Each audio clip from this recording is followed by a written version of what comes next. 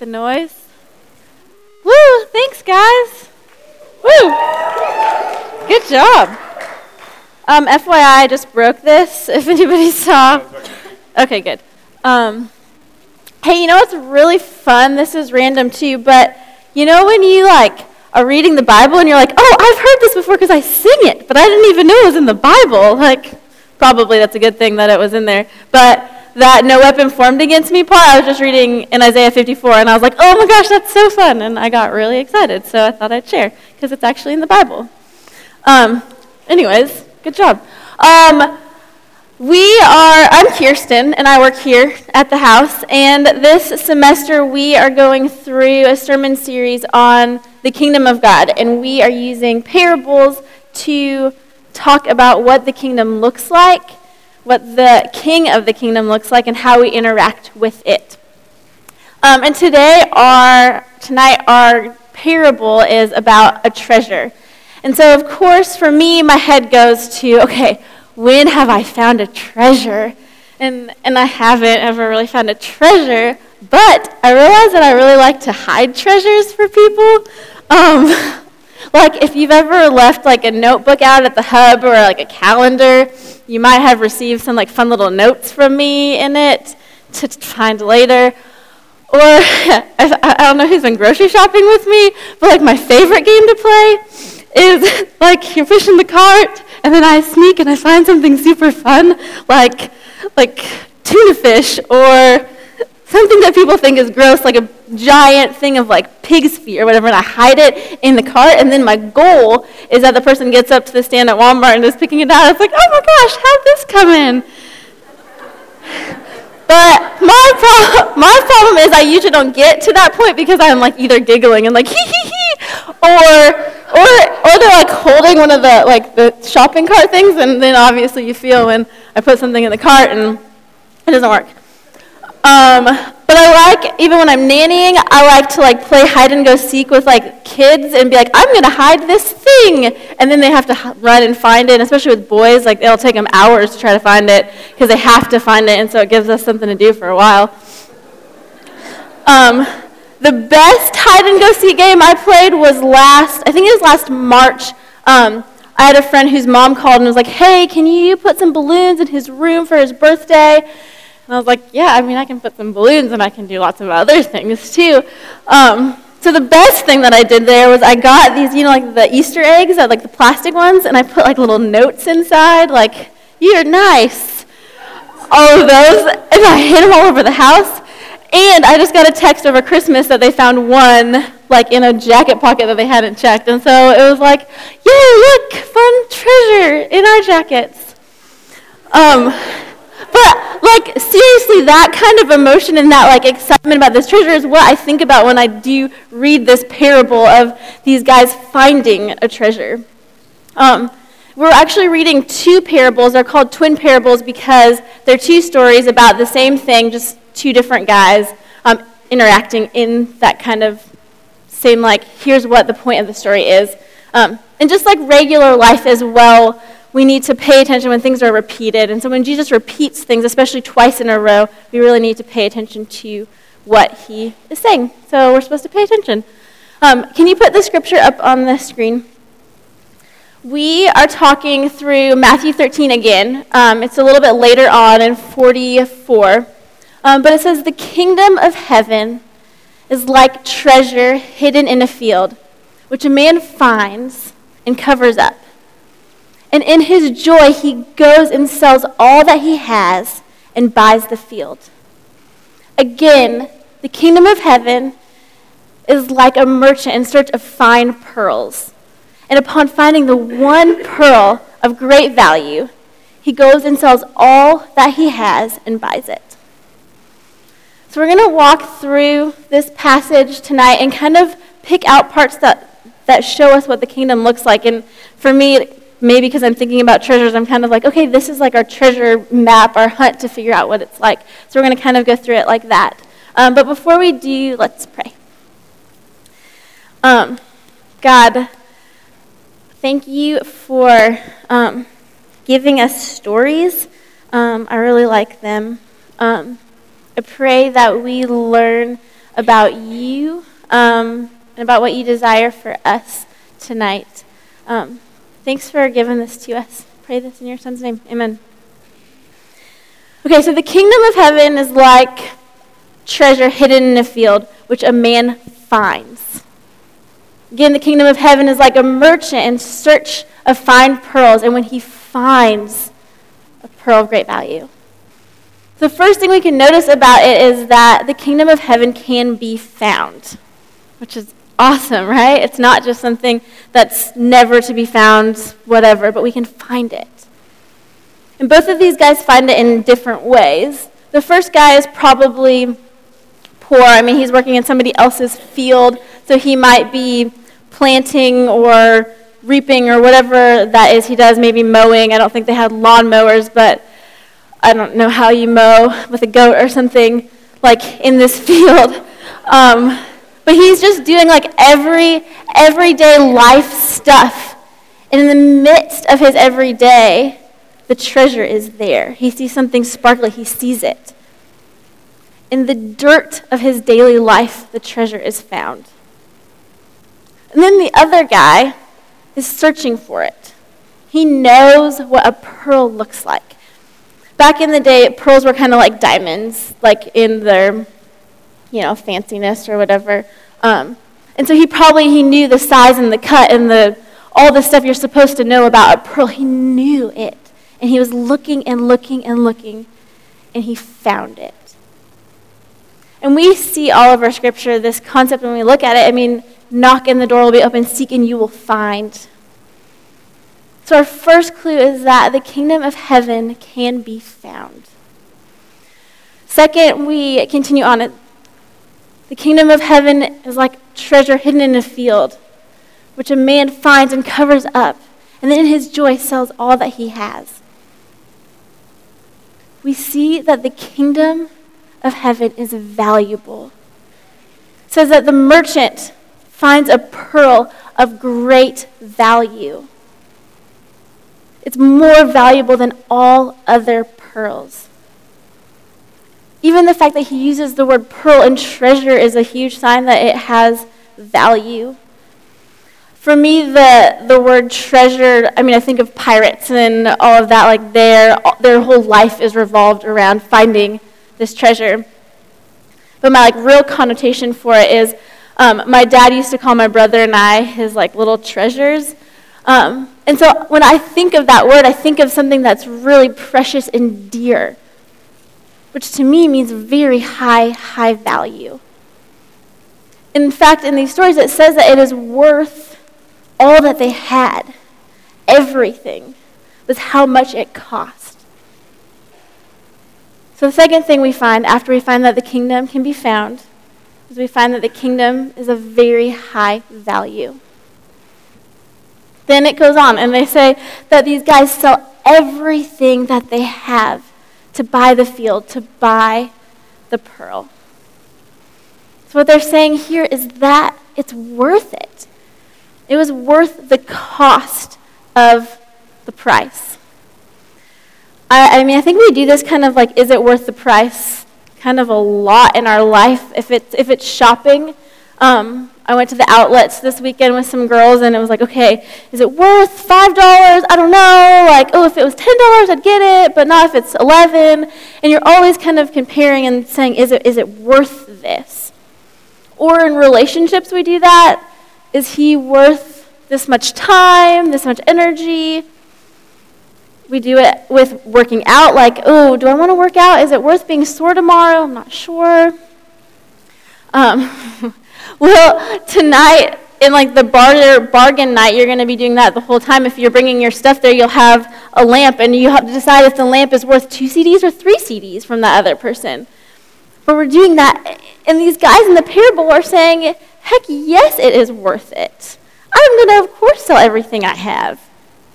Which is crazy, because when we read the parable, probably our first instinct is to say, oh my gosh, they sold everything? What a big sacrifice to make. But they're not talking about this sacrifice at all. All it's saying is in his joy, in his delight, he's selling it. because they see the worth of it. They're like, we're getting a good deal here. It's like a good business trade. Like if I were to say, hey, I will trade you that piece of paper you have for this brand new car. You're like, well, of course I'll trade. Yes. Or like a more tangible example is if I were to say, okay, I have this huge house, and the house has like these awesome like porch swing beds that are on Pinterest these days, and like hammocks and cozy beds and kitchens and all this stuff. I'll trade you this for your dorm room. Of course you're going to move out of your dorm room into this beautiful, wonderful house. It makes sense, right? So to them, it's not this big sacrifice because they're expressing this joy in selling all of it. And this joy is something that is way different than just like pleasure and feeling good about something and it makes me feel good for a minute. But it's this thing that reminds us, that draws us to something bigger than us, to something that's coming, something that was. C.S. Lewis, in his book, The Last Battle, makes this comment that I loved about Eustace. He says, but he had no time to wonder about that sort of thing. And anyway, it was none of his business. For a great joy put everything else out of his head. That joy puts everything else out of our heads. And that's what those guys were experiencing. They had this joy because they knew the worth of their treasure, so it put everything else out of their head. Some of us were talking in the office about this and how fun it would be to have this garage sale for Jesus. And you're just so excited. You're like, yeah, here, take this, here, have this. It'd be like opposite of hoarders where they're trying to take it back to themselves. But we recognize that the kingdom of God is worth the price. And then it goes on. They sell all their things, and they buy the treasure. So the kingdom of God can be found. It's of high value. It's worth the cost. And we can have it. We can have it be our life. These guys had nothing left. They sold everything for the treasure, for the pearl that was their life. They reigned in it. And that is for us too. Romans 8 says that we are children of God, and not only children, but heirs. Heirs of God. Therefore, co-heirs with Christ, provided that we suffer with him so that we may be glorified with him. So this kingdom can be ours to live in and have it be our life. And not only that, but we have power to reign in it. And I hate, I don't know why, but I hate the word princess. I'm sorry if you like it, but that's the only kind of power structure I can think of is that we're not the king of it, but if we sell all of our things and are in this kingdom, we can reign as princes and princesses in this kingdom. It's crazy. But it is necessary for us to sell these things. The joy compels us to sell, but we have to do it. It's kind of like that house dorm example. If I gave you this house, you have the house, sure. You found the treasure, but it's not really yours unless you move into it. It's not really yours unless you actually decorate it and your mail is sent there and you throw parties there and whatever that may be. Then it is yours. Just like the kingdom. It can be yours. You can live out of it just like these people in the parable did. All these things, it can be found. It is of high worth. It's worth it. It can be ours. As I'm thinking about all of it, all I can do is think about Jesus. Which makes sense. Because Jesus is the king of the kingdom. So of course, all of the things in this kingdom are going to look like him. When we think of a kingdom, it actually is this place that is being reigned by somebody, and the rules and the structure and how it looks and all that kind of stuff, like, is going to represent that person. And so we find Jesus as being somebody that is found. He's walking through streets and blind people are finding him. Disciples are finding him. Like, all these people are finding him just in their daily life. And then people that are searching for him are finding him. We have the wise men who are searching and searching and searching, and they find him. And then Jesus is very, very valuable. I mean, like I was saying about my dad calling us his treasure, Jesus was God's only son, and so of course he's worth everything. Not to mention that he's the only reason we can live and like be forgiven and have a relationship with God and the Holy Spirit. Like, pretty valuable. He's worth it. Like, all these people in the New Testament are dropping their nets, dropping their jobs immediately. Zacchaeus is hopping out of a tree and following him. Like, people are dying for Jesus. Paul says in Philippians that he counts everything rubbish just to gain Christ. He's obviously worth it. And he can be ours. Not that we can own Jesus, but he can be our life. He can be our Lord, our friend, our God. He can dwell within us. So the kingdom of heaven also shows us Jesus. And now the question is, now that we can identify, I guess, some things on that little map about what the kingdom looks like, what do we do with it? Because it's pretty clear to me that this parable is calling us to action. It's saying that if you want to be a kingdom person, you gotta sell it all. You gotta be done with these things that you are lording over. Because it's not so much the possessions, it's the things that we are controlling and owning. It's living life with, well, I just want to do it, so I'm going to do it. Or I feel like it, so I'm going to do it. And it's saying no to that, saying no to serving two kingdoms and saying, I'm going to get rid of everything and I'm going to step into his. I think some of us have grown up in kind of a tradition of thinking it's okay to steal the treasure out of that field and take it into our own kingdom, where Jesus can be controlled by us, where we can pull him out when we want him to, when we're lonely, when we need help. We need this quick fix, but we're not actually in his kingdom and living in his kingdom as these heirs, taking him out. And some of you have experienced this dropping everything, this selling their stuff and stepping into the kingdom.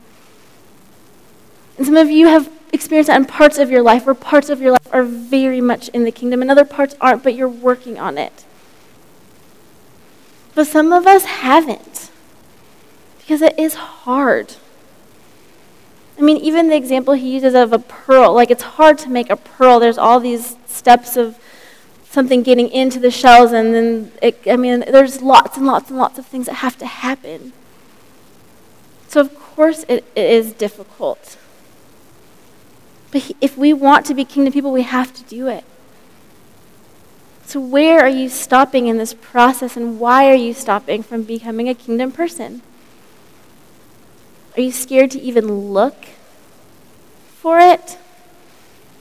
Like the whole game of hide and go seek. I get kind of nervous whenever I play because I'm scared that I'm just going to look forever and nobody is ever going to be found, and then maybe somebody will like jump out of a closet at me or something. But I had like a traumatic hide and seek experience when I was in college. We had like a sorority mixer on campus, and campus is really big in the University of Washington. And my friend and I were like hiding in a tree, and 2 hours went by and nobody found us. So we like went back and everyone was eating ice cream, and there's the cute boys there that we didn't get to talk to because we were hiding in the tree. But like that, like, I know, it's so traumatic. But that feeling of like nobody's finding me, I'm looking, and I'm never going to find anything can be scary. But here's the thing, if you are actually seeking Jesus, you probably should trust what his word says. He says, if you seek me, you will find me. If you seek me with all of your heart and soul, you will find me. So he can be and will be found. Maybe you think you're too dirty. You're too much of a sinner to be part of his kingdom. But that's a lie. I mean, look at that first guy in the parable. He found Jesus in the midst of his dirt. Maybe you don't want to sell your stuff. Maybe you don't even know what the stuff is you're supposed to be selling. A good way to kind of look at what the things you are supposed to be selling are is, sometimes take a look at your possessions because they will point you to what your priorities are. So for me, if somebody were to take my clothes and burn all my clothes, I'd be upset. But really, the part that it shows about me is that, okay, I want people to think I'm put together and think I'm like this or this, and that's the part that I want to control. Not so much the clothes, the possessions itself, but that is what I'm trying to lord over. And maybe for you, you look at your stuff and you have all these things that are about you, how great you are, trophies or certificates or whatever, and it's not those things, but maybe it's showing you that life is about you, and it's that selfishness that you need to sell. Or, this came to my mind because a lot of people are going on mission trips soon, but sometimes it's how other people view you. So if you want to write a support letter for the Dominican, and maybe your parents are telling you shouldn't, or maybe you're like, I don't know if I can ask for money, because you're scared people are going to say, really? You think serving in God's kingdom is worth $1,600? Yes. Yes it is. But you're scared to ask that because you're scared of what they're going to say, what they're going to think about you. Maybe, honestly, you're scared to sell because you don't know what is underneath that. If you get rid of success or getting A's or being cool or being that crazy party girl, and that's gone, who are you? Ecclesiastes, I've been reading it, and all of it is about kind of this idea of our possessions and all these things are kind of meaningless. In Ecclesiastes 2, I think puts it really well. He says, "And whatever my eyes desired, I did not keep from them. I kept my heart from no pleasure. For my heart found pleasure in all my toil, and this was my reward for all my toil. Then I considered all that my hands had done, and the toil that I had expended in doing it. And behold, all was vanity, a striving after the wind, and there is nothing to be gained under the sun." That sometimes we strive for these things and we want them, but next week we don't really remember it. 2 weeks from now, we don't at all. But we want it so bad right now. Can you put up that verse in Ephesians? Oftentimes, I'm sure in the church you hear about this concept, and this is talking about the treasure for sure. It says, "Put off your old self, which belongs to your former manner of life, and is corrupt through deceitful desires, and to be renewed in the spirit of your minds, and put on the new self, created after the likeness of God, in true righteousness and holiness." So here's that same concept. Sell your stuff and come into the kingdom, buy the kingdom. He's saying, put off your old self and put on this new one. Seems scary, but when we actually look at that, he's saying, put off this old self of deceit and corruption. Of course I want to get rid of deceit and corruption. Why would I want that? And put on this new self of the image of God, this great creator. Okay. When we look at it the people in the parable did, it is a great switch off. But I think a reason we maybe don't do it is because we are convinced that when we get rid of our old self, that we become these zombies and become unlike ourselves.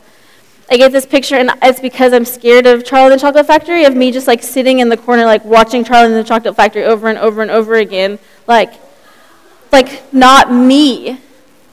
But that's not true at all.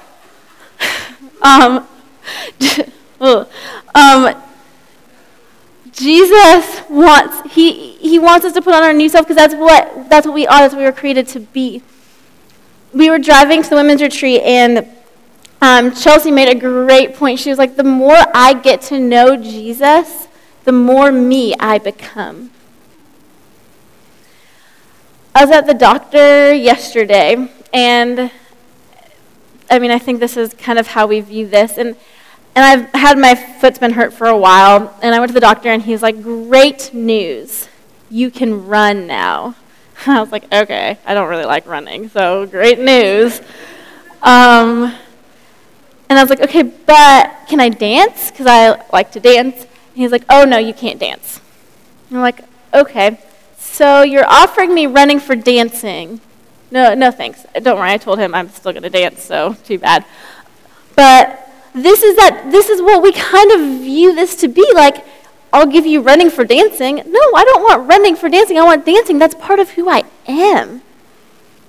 But if Jesus was actually in this situation, or you know what I mean by that, but like, he'd be saying, Kirsten, here, I will trade you your old, hurt, unhealthy body for this new, strong, non-hurting, healthy body. Yes, I will take that. Because when we do sell our things and we do enter his kingdom, we become more of who we are. Maybe, though, for you, you are scared of what it looks like to be a co-heir with Christ. To actually have responsibility in the kingdom. But first of all, remember that you are not king. Jesus is king. You're reigning under him. You're co-heir for a reason. And also we are told that in Jesus are treasures of wisdom and knowledge. And so as we become these heirs, we have this wisdom and knowledge of what he would want us to do, how he would want us spreading and ushering in this kingdom. So my question for you tonight is with all of these things that make it difficult to actually sell everything that we have, get rid of the control of the kingdoms that we are a part of,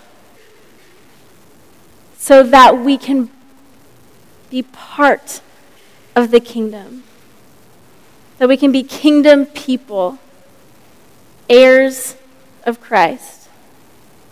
Will you be part of making his kingdom come and his will be done on earth as it is in heaven? Pray with me. Lord, thanks for giving us this chance to know your kingdom and to step into it and be your kingdom people, to have our life revolve and function out of you.